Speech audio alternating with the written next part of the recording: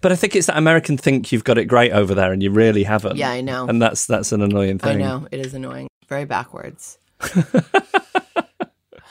What if you get like a terrible backlash now in America like Ringo did in Liverpool? I feel like good for Ringo in that. Not because I don't know Liverpool well, but I've sort of always liked it when you've been there. Yeah, I have nothing against Liverpool, but I just think like what's charming about that is he's not trying to please anyone. He can't not say what he thinks. He's just so blunt and he doesn't care. He'll say it if he thinks it. The thing is when I hear that described as an attribute, yeah, I kind of like it. I find it kind of charming. And yet when I am confronted with it in reality, I kind of despise it as an aspect. Let me tell you the difference. I think somebody who just says the blunt thing is fine. Somebody who goes round telling you that they just have to tell it like it is and say the blunt thing. If they understand it as a facet of their personality and think it makes them great, that's the problem. No, I would say solicited versus unsolicited. Okay, good. We've worked through all that. Hello. Welcome to Beetlejuice. Hello. With Jeff Lloyd. What? Because everything's better with the Beatles. Yes, just something a bit more, because it sounds a bit dead when you hear it, just as an intro. How about this then? Ladies and gentlemen, the Beatles. This is Beetlejuice with Jeff Lloyd. Yeah, we'll have it. There was only the one. It was worth it for that. Here's my first question for you. Who do you think of as your second favorite band? Oh. I think I would have always said the Smiths. Of course. For a long Smiths. time. But I'm not really comfortable with that answer anymore. Why? What's changed? Just because Morrissey's such a problem. Oh, so that's been the... Yeah. Well, that's and I interesting. am pretty good at separating art from artist, which I know there's all these reasons why you shouldn't always, but I think I'm a bit sort of cold and dead on the inside with that stuff. But Morrissey has just become such a problem. It's almost the first thing I think about when I hear their songs now. Almost at like a Cosby level. Yes. I mean, obviously it's a very different thing. It's a very different thing, but I'm thinking, I think, again, for better or worse, not defending an opinion, just explaining where we stand. We're both people who separate art from artist. Mm. And Cosby is one that I can't do that with. Yeah, I'll tell you what it is. I think it's because so much that I've loved about their music when I was younger was feeling sensitive, and Morrissey being a person who was like that as well. And there was a lot of obviously humour and sharpness and wit in his songs, but also just kindness and he just doesn't see. He seems like such an unkind, bitter person. It's just difficult for me to have that same relationship with those songs anymore. But he was still who he was. You know, it's not like you're this guy who's, I mean, I don't think who stayed really on top of the current Morrissey album, and now you don't want to listen to that anymore. Like, those were still songs written by that younger, more sensitive. Yeah, I know. But then when I hear a Smiths record, I just think about whatever the last terrible thing that he's said is. So, which is a shame. And then after that, I guess New Order was the band that I was kind of obsessed with and read a lot about. But there's no band I love in the same way as I love the Beatles. No. I know that's true. That's why I phrased it the way I did. And I actually think like a lot of the music that's meaningful to me tends to be by individuals rather than bands. Well, who's your favorite singer-songwriter then? Well, I love Leonard Cohen.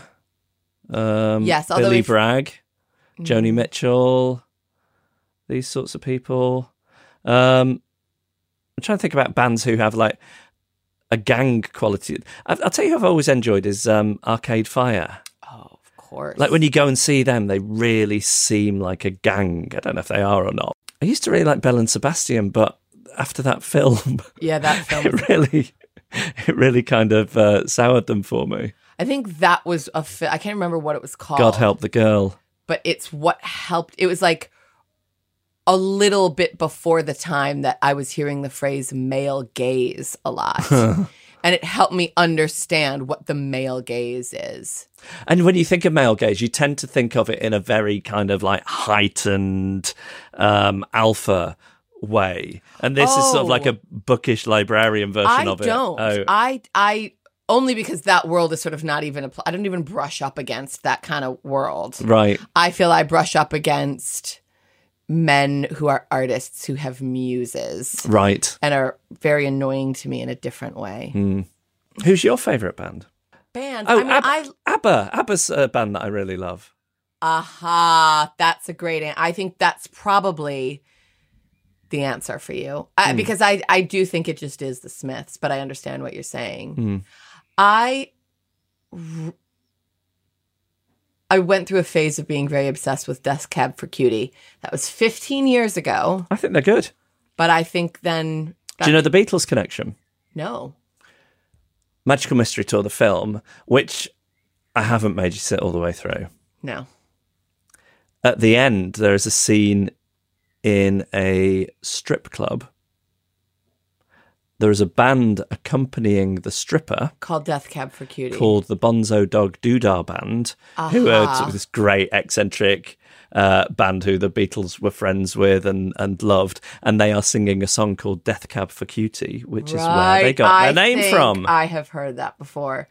Only because I could go, oh, wait. There's some story about how they came up with that name. Magical Mystery Tour is odd in the first place, but this very specific reference of a bunch of northerners going on a coach trip is impenetrable to, I think, to anyone who didn't grow up with it. And then that bit at the end, which is in a strip club, which is where you would get pubs up north, groups of men on a Sunday afternoon, Sunday lunchtime, would go on a coach trip to a strip club.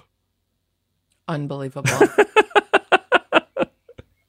I mean, do you know how they say, like, if you do pot now, it's different than it was in the 60s? Yeah.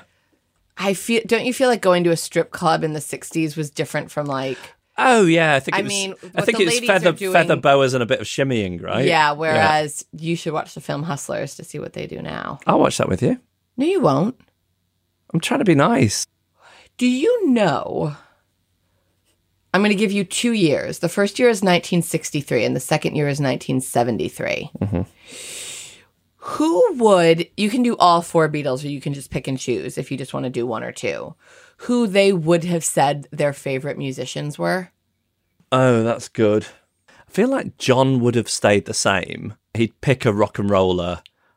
Give me an example of a rock. Chuck Berry. Okay. For example, and stuck with it. I think he had this moment, which was like a religious conversion when he heard rock and roll music, and nothing ever felt like that again for him. Okay. And I think he loved a lot of different music over the years, but I don't think he ever got that high that he got from rock and roll. So I think he would always say one of those guys. Got it. I think Paul in 63 might have said one of those guys, but then I read something the other day, maybe it was 72 or 74, so not quite, but where he was just talking about Stephen Sondheim. Oh. Yeah. Interesting. I mean, maybe in 63, George might have still said Carl Perkins, but by 73, probably Bob Dylan. Right. That's interesting then, because when you were talking later about their friendship, that he was like, I always find it interesting when people can revere someone and then become their friend. Yes, it's really interesting that, isn't it? It's strange. Because I've read quite a lot about George and the other Beatles, actually, quite a bit. And some of it is Olivia and Danny talking about him since he's died. So you get quite an insight into what he was like at home. And he was always quoting Bob Dylan lyrics as if, like dads have their little phrases that they say and little homespun homilies about life. George would reel off a Bob Dylan quotation for any occasion or situation. He had them all committed to memory, and yet they were friends. It is weird. I mean, I guess it's different if you yourself are also this eminent artist. Yes. Then it does feel more comfortable. My dad was always quoting this fella Mick Davis, who he worked with at the post office. So it's just like that. Yeah. His friend Mick Davis. I have some Olivia and Danny stuff I would like to say, but shall I save that till later? It's up to you. Well, when did you mention... I was talking about Olivia's Instagram account. Is that what you're thinking about? So, while I was listening to your show last night, I did a deep dive. I did a medium dive into Olivia's and Danny's Instagram pages. And then I thought I'm going to get too overwhelmed here. So I'll start with the Harrisons and then see where I get to. So there's a celebrity who's constantly commenting on Olivia Harrison's posts. I think I know who this is. It's Tom Hanks' wife, yes. Rita Wilson. So Rita Wilson and Olivia Harrison are always just all up in each other's. Well, I don't know if she's up in Rita's. The other thing is Olivia always comments on Danny's posts. Like your mum always comments on your posts. I think that it's sort of sweet. And then, am I right? I'm going to say this statement and you tell me if there's anything in it. The most respected musically of the Beatles' children is Lee Starkey. Zach Starkey. Zach Starkey. I think so, yeah. He's the most, he's a more eminent musician than Danny Harrison. Yes, yeah. And guess what? What? Doesn't have an Instagram page. He's a bit older. All I'm saying is, you try looking around those kids. Did you like Olivia's Instagram page? Yeah. So I know you obsess about your own Instagram. Ugh, doesn't come natural. Doesn't come naturally. You don't enjoy it naturally to me. So do you find it odd that Olivia has one then, if she doesn't have to? I would just think the great gift is to not have to, is to get to be above it. But what I imagine is that Olivia and Danny feel they're managing the George Harrison legacy. That's the word. And that is their purpose for being on there and keeping memories alive. And I have to say, if I was she put up this one photo that must have been from Ringo's wedding in 1981. Yes. Oh, and I loved looking at that. That was amazing. And I loved hearing what she had to say about it. And then she put up one of her and Yoko, and I was like, tell me more. But, the thing of what Danny's doing is not interesting to me. And a cake she made is not But isn't that just true of social media generally? Yeah. I think you and I have such a tainted view of it because we both feel that we have to do it for our jobs in these different ways. And the idea that anybody is on social media for fun is not something that we can grasp. Well, I was thinking about that. I was thinking, I joined Facebook I think I joined in 2008. And you would just sometimes be like, oh, here's a cute photo. I'll put this up. And that was sort of nice. And I did like seeing, being able to find people from high school was really fun. But this thing where you think... What can I tweet today? What can I put on Instagram? What story can I do? Yeah. I think... This tweet might be the one.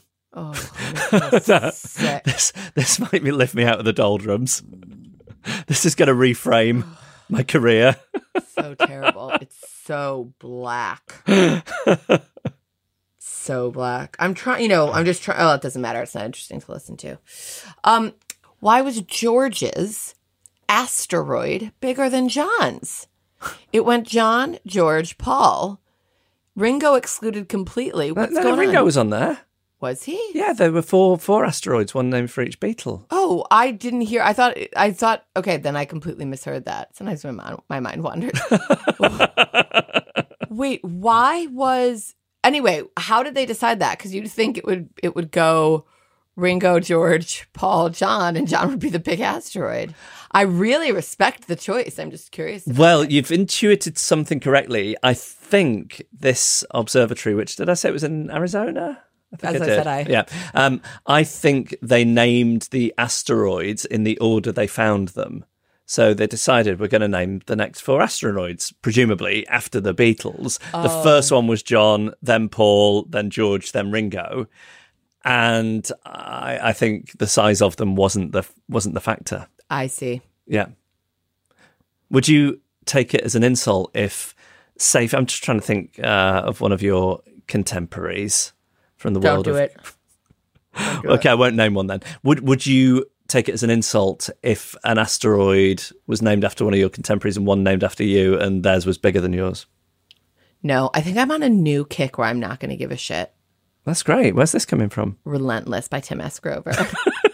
I started reading this book. Can I talk about this? Yeah. So I was reading an article in The Guardian, as I do. I don't normally.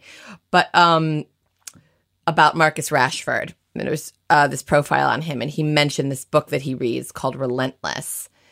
And it was, and I say this book that he reads because apparently his thing is he reads it like every year or twice a year.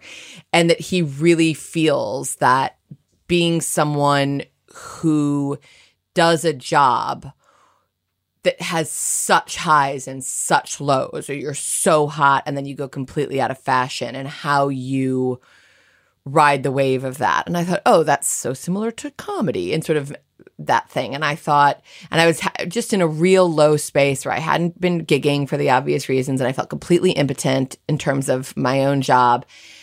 And I thought, I wonder if there's anything to be garnered from me reading this.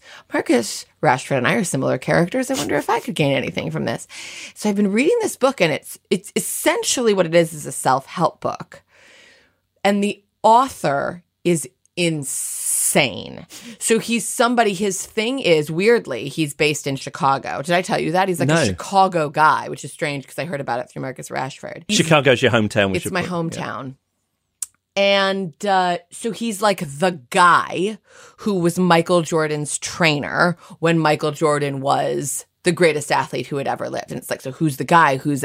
And so he's coached all these elite athletes, and he is insane. Like I was saying to Jeff that the way that at one point he's like, here's how you be relentless. And it's a list of ways that you're going to be relentless or whatever, be a winner.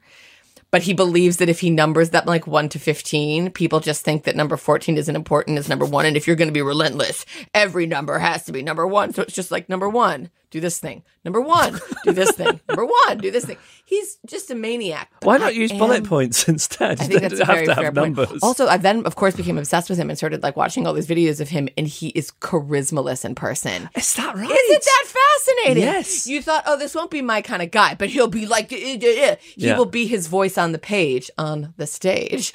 But in fact, no, he's like really, really, really lame seeming. Wow. But I do find some of what he has to say about mental strength really interesting. So when you say, what if these asteroids, da-da-da-da, and I go, I wouldn't give a shit. Yeah. That's my new Relentless attitude. That's great. So my attitude from Relentless by Tim S. Grover. Something I really like about you is that you can take a phrase or a mantra and then just apply it. Because that doesn't work for me. I ultimately am mentally a weaker person than you are. I don't think so. I am. I'm healthier. This is what I find interesting. I am the healthier person mentally, but you are stronger mentally somehow than I am. So you don't need a mantra. I'll tell you who would have gone nuts for this book. Who? John Lennon for a week, and then he would have moved on to the next thing. Yeah. He was somebody who was just looking for the person with the answers. I know. He'd get like completely obsessed by. No, I don't think you have. I don't think you're do. susceptible to that I stuff. think I am. I think I just want, like, even with you with stuff, like, I want to feel like you have the answers. You know, we're at a stage now where there's so little that I do without asking your opinion on stuff. I mean it differently. I mean, John Lennon had this idea, I think, in his head that a lot of us do, and I think I can be a bit guilty of this, is thinking, if I just find the one thing that's going to fix everything forever. It could be meditation, it could be astrology, it could be numerology, it could be LSD, it could be Yoko. He was going to meet somebody who would tell him the secret, and then everything would be fine. And you don't have that, I don't think. No, but I think I can feel like what I would take a significant step forward in my happiness levels. If in some ways my self-confidence we're all these weird mixes of very high and very low self-confidence. And so in some ways I'm quite thrilled with myself, but in other ways I'm really not. And I feel like if I could feel more confident in some of the ways that I have actually really low self-esteem, I'd just be living a happier life. What's your latest thing that you've taken from Relentless? Like, so he's like, if you do this, that's relentless. If you do that, that's relentless. And I'll find myself like going to these dog shit, being like, I think this is me being relentless. You are relentless. I think I'm relentless in that way. But I think he said like, you never think of yourself as competing with another person. They're in competition with you. And that has stuck in there. That was really boring. It wasn't. One of the things I'm working on in comedy, which this is the last time we're doing this podcast, but it's something is that I'm if a gig is going poorly, I do not say it's going poorly. So if I'm doing a bad anecdote on this podcast for the next bit that we're recording, I'm not going to say that it's bad. A few people have said, you just said this is the final podcast. A few people have said, why don't you just carry on doing the podcast even though the radio show run has come to an end? I would do this podcast, but I don't want to keep talking about the Beatles. That's my problem. And that's what you want and what everyone else wants. I think it's sort of anchored in the radio show, and we've done that now. So it actually isn't. Well, it's anchored in it. Well, but it doesn't have to be anchored in it. That's what I'm saying. It could be exactly this thing, but actually I just want to talk about another kind of thing. But I don't know. Maybe it's providing all this structure, and it's like you don't know what you've got till it's gone. Well, that question will be answered very soon. No. I mean, if we were to try and do a podcast, like if I'm like, it's tiring for me to think about questions about the Beatles, that actually what I would find is that's the great gift. Right. And that's what I mean. I'll move on. The song where Paul goes, I'm really down. Yeah. That's hard to sing. What is that called? Down? Is that I'm down. Like, I'm down. Do we know the context in which he wrote it? I don't think it's a great confession of feeling terrible. I just think it's him trying to knock off a record that sounds like Little Richard. That was my question. Yeah. It's such an amazing song. It's really good, and what a great vocal on that. What? Yeah. A vocal. It's unbelievable. And that footage of them performing it at Shea Stadium is one of the great... Oh, I've never seen that. You've definitely seen it, because we saw the whole Shea Stadium concert when we went to the pictures in Chicago and saw that Ron Howard film. Well, I'll have to rewatch that because it's great. I don't remember it's it great. I think it was just them in the middle of it all. There's something lovely and infectious about it. It's a great moment. Was Bob Dylan friends with any of the other Beatles other than George? Him and John Lennon had a strange relationship. Yes, tell me about that. Bob Dylan identified John, and John identified Dylan as kindred spirits in some way. I don't know if that's them thinking of themselves as geniuses or whatever that would be. Which would be fair, I mean. Yeah, but Bob Dylan is this force of nature and an enigma, and John Lennon was that thing. They were also poets. They also had this truth to them, although in some ways I think Bob Dylan hides himself in a way that's more like Paul than John. But that being said... interesting statement. Yeah, I think Bob Dylan is quite mysterious in these ways.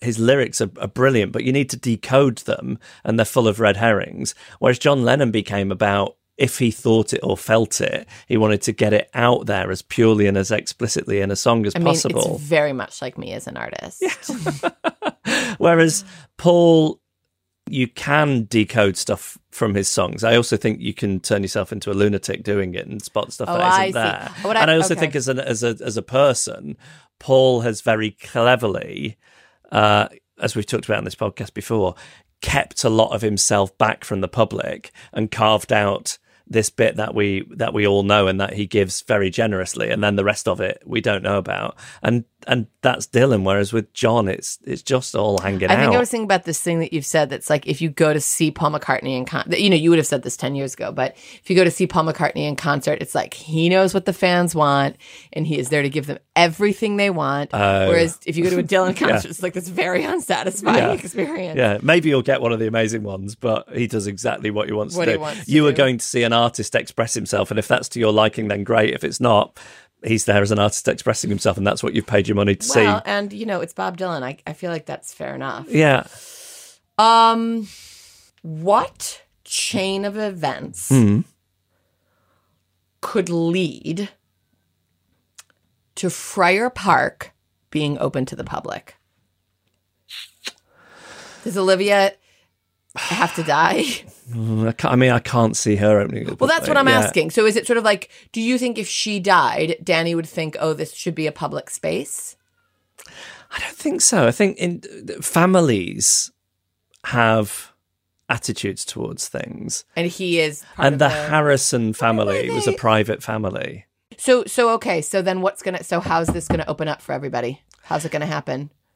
I think most of what happens, I don't know if it's in my lifetime, is as this stuff passes through generations of families, it becomes less important and the descendants just want to figure out ways of making money. So Danny has to die. Or Danny gets to a point where he's old and he's got kids perhaps, and they think, Dad, we could be making money out of this. Or I also even think, like, aside from just being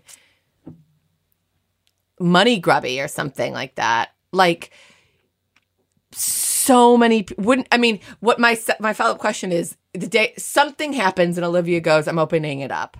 I mean, we would be there.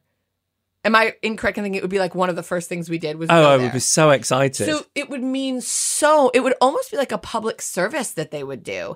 And I don't think they have a responsibility to do that. And if they are honoring George's legacy and they know that his number one thing was that this was just for him, there is something that I really respect in that. But at a certain point, it's like he is gone now and it would mean so much to people. I know somebody who works on quite a prestigious gardening program, and this person was desperate to get Olivia to open up Friar Park. I mean, just for this program to tell the public about it. And I think there was some move in that direction, and then she got cold feet. She must feel like it would make him roll over in his grave. I think so. I think that's fine. I think George Harrison is a man who devoted his life to building this huge period of his life to building this beautiful garden, and it reflected him in so many ways. And also was a guy who had very clear boundaries about what was for the public and what wasn't. And I think a lot of what he carried with him post Beatles was a resentment that a lot of stuff that he didn't feel should be public property was. I get it. On Olivia's Instagram, there is a picture of her and Yoko. And I thought, interesting. What do you feel that relationship is like? They don't have a relationship really, do they? Well, they have I to. don't see it. They I have don't to see have it. a relationship Because they have to go to these things. because they are as the widows. there are 4 directors of a company, Oh my God. and they are Paul, Ringo, Olivia, and Yoko. Oh my God. Actually, I think never Yoko's- bore of thinking about that fact. I know. I think Yoko's actually at this point she's quite frail, and most of that has been handed over to Sean. So, Oh my God. but these people have to have a relationship. Oh my God. Here's what I think, having not been asked my opinion. I think Olivia, it's just an instinct. Yeah. I think she's the easiest one in that group by a mile. And when we saw that Martin Scorsese thing and she said something like, people ask you, like, how do you stay married to a Beatle? And she's like, don't get divorced. And I really liked that. So I like her. Yeah. I'm a fan of Olivia's is what I'm saying. Yeah. I'm a little concerned about Yeah. Dhani. You're a little concerned about Danny. Yeah, I am. In Not what a way? lot. What's bothering you? I think he's unhappy. I think he's come to a point where he's doing interesting things around music rather than putting all his efforts into being an artist. He's revitalized his dad's old record label, Dark Horse. He's put out some. I don't think he's happy doing that. You don't think so? I don't know what I'm talking about. I'm You just an can't say- asshole with making guesses. But what I'm telling you is I don't think he's satisfied. I'll have to do a little bit more Googling. What do you think? What do you think could bring him happiness?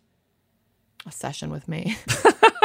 What sort of session? I think I could just do a good therapy session with A him. therapy session. Okay. A sexual session. That's No, what I I'm not interested. No, I'm not. I mean, not that he would be, but it didn't.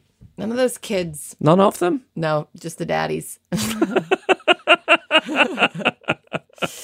I told you I once got mistaken for Sean Lennon Yes, you have told me that, which is by amazing. Neil Tennant from the Pet Shop Boys. That's crazy. Yes, I know. Sean Lennon is very like very, I mean, you're pale as well, but there's pale, dark hair pale, freckle free pale, and then there's like Irish freckle ginger pale. And you're that kind of pale. And he looks like a ghost. He's doing some weird stuff on his Instagram page. His stuff is too weird for me to even get into. I was like, I can't. This isn't even fun. Yeah, to stalk he's sort of getting a bit flirting with conspiracy theories and stuff. Is that what you're talking about? Oh no, I'm talking about like the as you have said, he's the one who's now sort of the steward of the Lennon legacy more than Yoko. Yes, and it's like ads for. I could be wrong, but this is what I think I saw. Ads for. So it's not an ad, technically an ad, but it's like a girl who looks like it's an American Apparel advert from 15 years ago. And looking at the camera in a certain way. And in a t-shirt that says like something that has to do with John Lennon. How far into the other Beatles kids' Instagram pages? I didn't. I was like, this is too crazy. There's too much here. So I have to go deep with Olivia. Flirted with Danny. Looked at Sean when I can't even get into this one right now. Then I'll do more later. Mary McCartney's is pretty nice. She's a photographer, so it's just... She seems like she's doing great. Yeah. I know very little about her, but that's my impression. Paul sleeps raw. I've never heard it called that before. No. We sleep raw, and I'm going to call it that from now on. We're naked sleepers. We are, although I do have a concern around it. Your penis being shown to your son. I just feel it's because someone come and climb into bed with me in the mornings, and he has a sleepover on a Saturday night in the bed, and I always make sure that I wear boxer shorts and a t-shirt on those nights. But would you feel that? I know this is hard to answer, but would you feel that way if you had a vagina? So what I'm saying is that like it doesn't occur to me to like keep clothes on around my 5-year-old. And I don't think I would feel that if I'm not in the sleepover. Jeff and Jean do a sleepover and mommy retires up to the loft because mommy's got some problems. But basically, is part of that about morning wood and not wanting your son to see your semi-erect penis? I think about kids I knew at school who would then it turn out like the parents were overly naked or something, and it was all a bit weird. Or if you met somebody and they told you a story about their parents being naked all the time, you'd think it was weird, right? But we're not naked all the time. No, but I think we're like probably... my son Gene saw me naked this morning because you were calling to me and I came out of the closet and I was naked. That's how he sees me naked. I just think I'm naked too much around that. I mean, not during the day or the evening or anything, but I just think I'm thinking about you being naked in the evening. Not naked in the. It's just he sees me like walking around in the morning when I go to brush my teeth and stuff as a nudie doodie, and I just think I should be covering myself up at this point. I think it was fine when it was just going to be there in the subconscious, but I don't want it there in his memory. Yeah. I guess. I think that's it. So I need to get better at that. You know that interesting story about when Linda died? No. That James McCartney went and slept in the bed with his dad. Oh, I completely get that. Is that weird? No. I just thought I said it's interesting, not weird. Oh, that makes me feel like I'm going to cry. Oh, that's so intense. Oh, God. Oh, I wish I didn't know that. Oh. It's nice. Oh, that's so sad. Oh my God, I find it so sad. It's such an illustrative detail about someone dying after a long marriage. Yeah. Oh, it's so sad. It's like when I cried on that stupid podcast I did. Oh. So painful. Yeah. Do you understand how incredible an entertainer I am that I managed to cry on the last ever episode of a thing? Do you understand how amazing my instincts are? That's really good, Sarah. I mean, what's interesting is I just had to sit quietly because I always have an instinct. Oh, you did? Oh, you didn't make a joke. That's great. Yeah, I always have an instinct to if there's a situation like that to try and take the air out of it. But so angry at you if you've done that. I really appreciate you. Yeah, so I've learned over the course of our marriage, if you're having a genuine emotional moment and I'm not quite in it with you and I want to try and make it more comfortable. Making a joke doesn't do that, so I just sit quietly. Well, I'm out of it now. But I think that's so sad. I mean, it's not really quite sad. It's very moving. Mm. And I feel that anecdote shows what good parents they were. That's what I think. I think nothing else has convinced me so much about what a good man Paul is, that his son would do that for him. Don't make a joke. I'll kill you. I'll kill you. I'm a little misty-eyed too. Oh. So moving.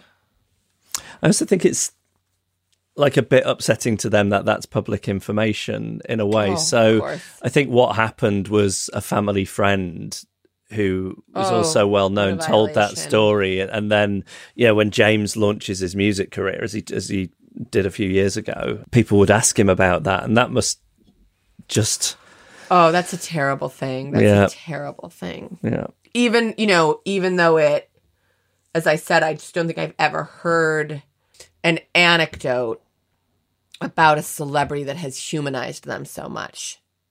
So it's only it only reflects incredibly well on everyone. Yeah. But it's still so personal. Yeah. Well, if James wants to work through some of that pain with me, he can hire me. You know how in Billions you didn't really watch it, but you do know that one of the sort of things in that TV show was that there's a therapist for these traders who are like billionaires. And it's like, basically the idea is if you work at this company where you make millions trading or billions trading, you need to have regular therapy sessions. And this is back to Relentless. It's very much about like the mental well-being of people who are trying to compete at a high level, such as myself. So these people need regular therapy so they can be mentally there. And I would like to, as someone untrained, feel, what if I offered this service? Oh my gosh, okay, wait, what if my thing is I work with celebrity children who feel that their parents' celebrity has fucked with them, and I'm there for them to have some conversations so that they can feel happy. How do you get around the fully unqualified bit? I don't know, but it's like there are a few pieces here that aren't going to work. So, And talk to me about the fact that you think that this should be your speciality, when, to the best of my knowledge, you haven't given it a lot of thought. I know. You just have a strong instinct that what this I'm saying is that when we're children, there's a moment when any person of any age, but a kid or a teen is like, wait, maybe I could do this. Like, I'm really, really, really interested in this. And had things gone differently for me, I could have had that instinct when I was like 18 and built toward becoming a very, very quiet, doesn't seek out the limelight herself therapist for celebrity children. And what if I just had this whole other life, like living in LA, helping these people, like, being like, listen, Danny, here's what you're not going to do. Be a guitarist. Okay? Now let's talk about, I'd be this person that celebrities are like, ugh, I don't want my kid to wind up like this. So they're 10 now. And why don't you just go, we're going to get an appointment. She's very discreet. With Sarah Barron. And I'd live in LA and just have this great life making celebrity children be realistic in their ambitions. It sounds lucrative, potentially. I know. I think there is this part of me that's very different to you that like feels very sad about the process. I think I've said this on this podcast before about not having an LA chapter. Let's move along. Oh, don't spend too much time trying to figure this out if you don't know. There's a Penny Lane reference in You'll Be Back, the Hamilton song. Yes. Do you know what it is? Oh, they're musical references. So that song, You'll Be Back, which is where the King of England sings, a little joke a musical joke that Lin-Manuel Miranda put into it was these little motifs from Beatles songs. And if you listen to it, it is very Beatley, Sgt. Pepper era. Well, good old Lin-Manuel. Yeah. What were you going to say? What will he do next? Yeah, when I've heard him interviewed a couple of times, he's like, the thing on my head, the thing that'll be on my gravestone has already been done, right? Like he does. In other words, he seems to think that Hamilton will be the greatest thing he ever does. But as I often say about people, the self-awareness, the artist who, number one, can make something like that, and at a young age, and then have the wherewithal to go, that'll probably be the best thing. I'm like, I'm not sure it will be. Maybe, yeah. I think you're right. He could. The amount of people who just have one or two good things in them, that's the norm, isn't it? Even brilliant good on people. You, and that's wonderful. But he just might not be that person who only has one or two things in him. I think that's what's so great about the Beatles. Well, that's how I felt like it was not too far of a tangent off talking about someone like Lin-Manuel.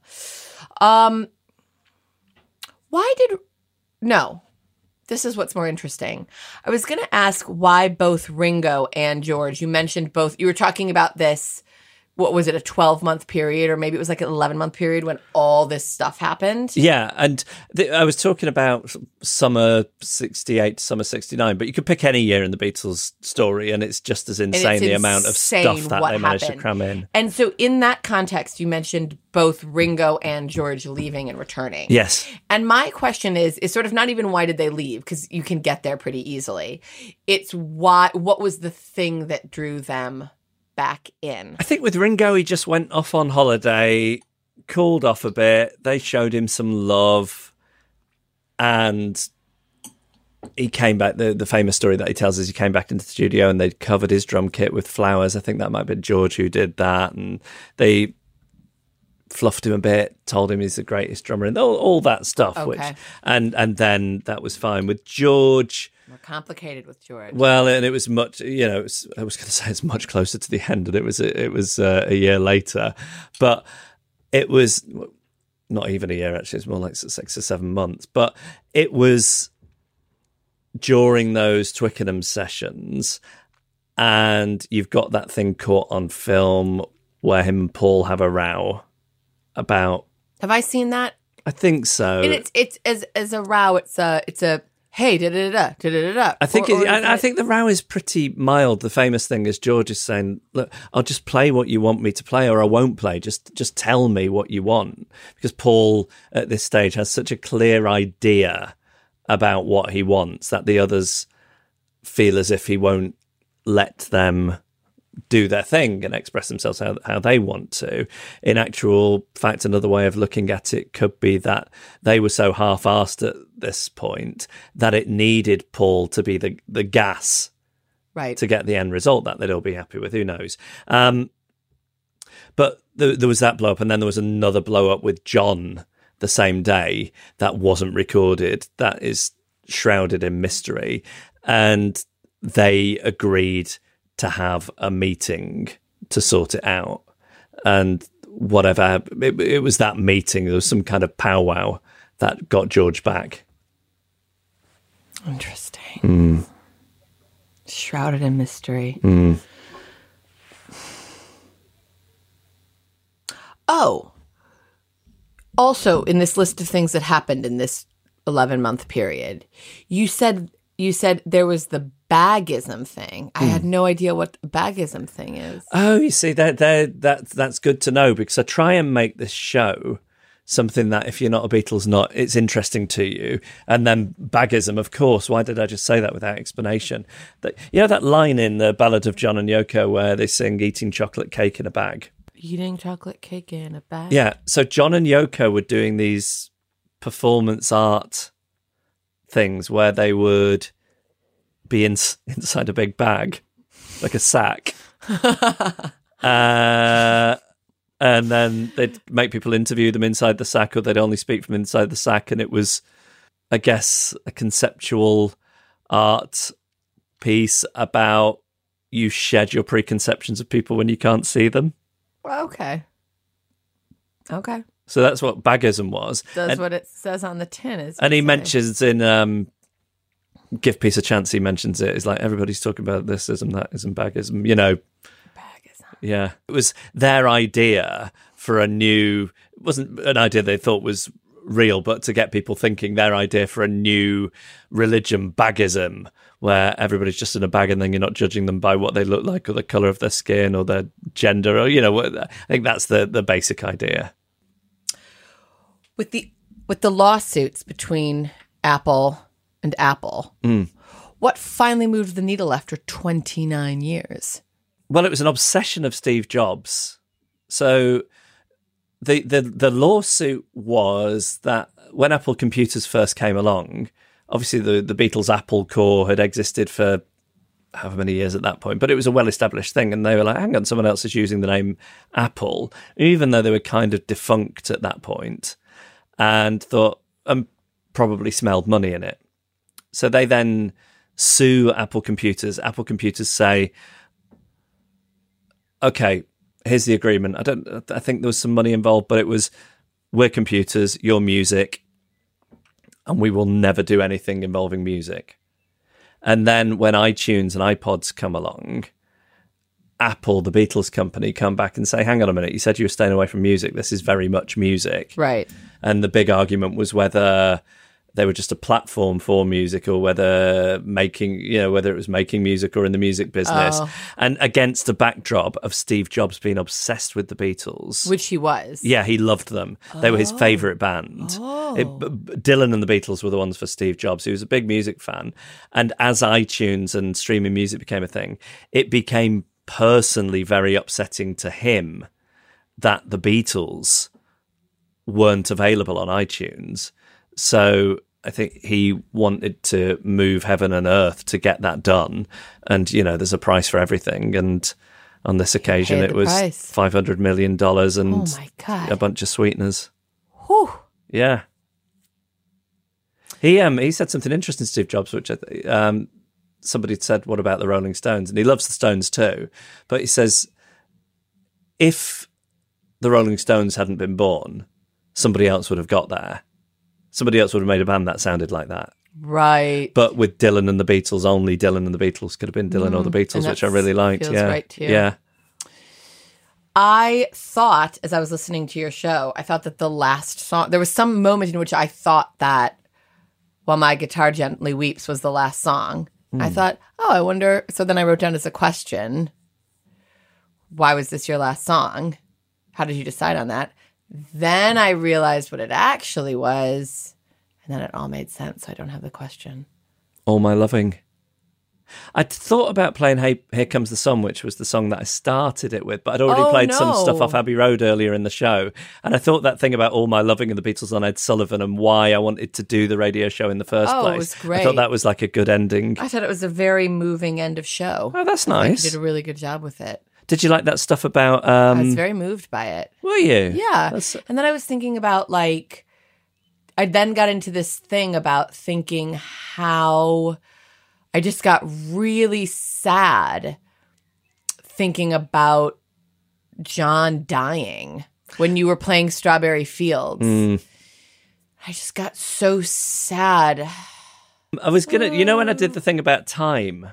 where I said... Yes, yeah. I loved that detail. Because the other way I was going to go with it, I was going to do both, but then it was just too much, which was if you take the day from when John met Paul at that church fete, he's 16 and a half, Paul's 15, and you calculate the amount of time from then to the day that John was murdered, that would be like a kid meeting another kid when Spice Up Your Life was in the charts, and doing all the stuff that the Beatles did, and then living the life afterwards that John Lennon did. That's the span of his life from when he met Paul. It's unbelievable. Yeah. It's sad. But what a legacy. What a legacy. This podcast is my legacy. This podcast is your legacy? I know. I was thinking about you going, what a legacy, and then thinking about Sean's Instagram page again. Oh, God. So grim. That's the thing about legacies, though. Whatever your legacy is, even if you're either one of the greatest of all time or most villainous of all time, you'll probably end up on a novelty mug. Yeah. Yeah. Well, that's been a wrap. How do you feel? Do you feel sad? Yeah, I'm grateful for the small subset of people Oh who my have gosh. listened to this podcast and stuck through to the bitter end with it. So grateful. Same. So I feel like there should be some kind of poignant ending, but I could plug. oh, you should plug. Should I plug? Yeah, you should plug. It takes all the poignancy out of it. Yeah, but I would rather I'd rather puncture the self-seriousness. I don't think it's self-serious. No, but I think I am offended by that almost. what do you mean? Because I absolutely don't think we were being self-serious. No, I don't. It's I not don't. like that would have been if we were like, guys, we can't thank you enough for listening. We're so grateful. It's meant so much to us, and that would be. That's not what we were doing. No, but that's what I mean. The self-seriousness would have been to just stop there. So if you then plug your shows, that's a good ending. But you have to make sure and edit in a way that makes the transition not make me look like an asshole. Yeah. I've got some things that I really need to plug. Is one of them your Instagram account? No. I mean, yes, but that's not really what I was plugging. I have 3 shows at the end of this week, and I really need people to come to them. And I think, I don't know that they'll be good, but what I can say is that I'm working really hard to make them good. The first one is on Thursday, the 3rd of June. It's at 21 Soho, which is just off Soho Square. It's a comedy night that I put together that's new material with me and some other comedians. And it tends to be a good night. Who are the other acts? Dane Baptiste, Finn Taylor, Babatunde Aleshe, and Helen Bauer. Fantastic. So it'll be all 5 of us working out new stuff. And the way that I try and approach the night is that I feel that like a new material night is either one of the most dog shit and uncomfortable things that you can be privy to. Or actually, if you're seeing people who are trustworthy and good performers trying to figure out a new bit, it's actually sort of a fun and interesting thing. I try to make it that. Please come to that. Then, you think I'm doing a bad job? No, You're looking at me like I'm doing a bad job. No, I think you're doing a great job. And then on the 4th and 5th of June, This weekend at 9 p.m. at Soho Theatre on Dean Street in London's West End, I am doing my stand-up hour, Enemies Closer. And let me tell you something. What? Is this the show that was a sensation in Edinburgh? It was a sensation. 5-star reviews. It was mostly 4s, but a couple of 5s and 1 3 that read like a 5. The point is... But when I say 5-star reviews, I don't just mean from some podunk website. Oh, no, I got a 5 from a broadsheet. Yeah. Not that you'll see... No, Yeah. great. Yeah. And it's mostly sold out. It's not... I don't think you can be mostly sold out. It's almost sold out. On the Friday, there's like a couple tickets left, but then I need 13 tickets to make my way to a sellout on that Saturday. And I would love, love, love people to come. And I would never ever say that I think it's a good show. But it is. No. No, but I can say that. Many reviewers have said that, but I wouldn't. What say about it. delighted audiences? There are some delighted audiences, but it's 11:30. I have to go, but I will just say that I've worked really hard on it, and I've worked hard on remembering it, which is why I have to go at 11:30 because I booked a rehearsal space, a 10-minute walk from my house, and I'm going to go stand there and walk in circles while I commit it to memory before performing it in Brighton tonight to get it ready for London Soho Theatre on Friday and Saturday. Please come to those things. I struggle to move tickets. I think, it could be because I'm bad at being a stand-up comedian, but what I think it is Not what the public and the reviewers say after seeing your shows. I think it's more that, scratch all this, get this out. Basically come to my show. Goodbye. Beetlejuice with Jeff Lloyd. Limitless, undying love for the band who did it all. If you've been listening for some or all of the past 12 weeks, you will know that one of the best parts has been the Beetlejuice fan club. Celebrating people spreading the joy of the Beatles today. Podcasters, writers, bloggers, social media creators, YouTubers. Each week, I have asked them to finish by explaining why, in their opinion, there is still so much to enjoy in the Beatles music and story in 2021. And as this is the last episode for now, I've put something together that I really hope you enjoy. It's a compilation of all those creators telling us what's so special about the Beatles. Chloe and Daisy are both in their early 20s. I found them so inspiring to talk to. They host All About the Girl, a podcast about women in the Beatles story. They make me incredibly happy, and I've met so many wonderful friends through them, and there's always something else to explore. It's such a deep, deep thing. I don't think that there has been a band since that encapsulates all of human emotion and human experience in the way the Beatles do. And I know that sounds really big, but no matter what mood you're in, no matter what you want to feel or what you want to think about, there is the Beatles track. Hugh is making me immensely happy, and the internet a nicer place with his Twitter account Teetlemania and his fanzine The Teetles Book Monthly, both built around photos of the Beatles drinking tea. Every little thing about them interests me. It's not one thing or it's not 100 things, it's every little thing seems to work to make them exciting. And I could sit here all day and just talk about any little... I mean, I spend my life talking about them drinking tea. That's where it's at. Any little bit, you can talk about their shoes, the way their hair changed, which isn't the point, because the point is the songs and they're perfect, but every little thing about them is exciting. I can't think of where that applies anywhere else. Diana Erickson hosts a really interesting podcast called One Sweet Dream, which looks at the Beatles story anew by digging into their creative relationships. They are among the greatest artists of the 20th century. Why wouldn't we? Joe Wisby has carved out a lovely little corner of the Beatles podcast universe with Beatles books. They offer a little bit of hope, a little bit of light, and a lot of happiness. And I think especially at the moment, that's what we really need. Andrea Robbins created and runs the Harrison Archive, a lovingly crafted Instagram account and blog full of great photos and memories and stories about George. The progression in their music is just pretty unparalleled in musical history, I'd say. Every album is progress and every album is different from the one before. And they were charismatic and really funny too. And I think it's a full package of the magic that they created. Chris Shaw is the host of I Am the Egg Pod, joyous conversations about albums with people who love the Beatles. The Beatles are everything. People have grown up with them generation after generation, and they've moved so many people, they've touched so many hearts, they've made so many people happy, and are continuing to do so to this day. Sarah Schmidt has run Meet the Beatles for Real, one of the best Beatles websites in the world since 2009. It is full of stories and photos you won't see anywhere else. They are just four unique guys, make great music, and they have a great message of peace and love. They bring people together like no other band can, and people make friendships because of them. It's a lot more than just their music, but their music's like the core thing.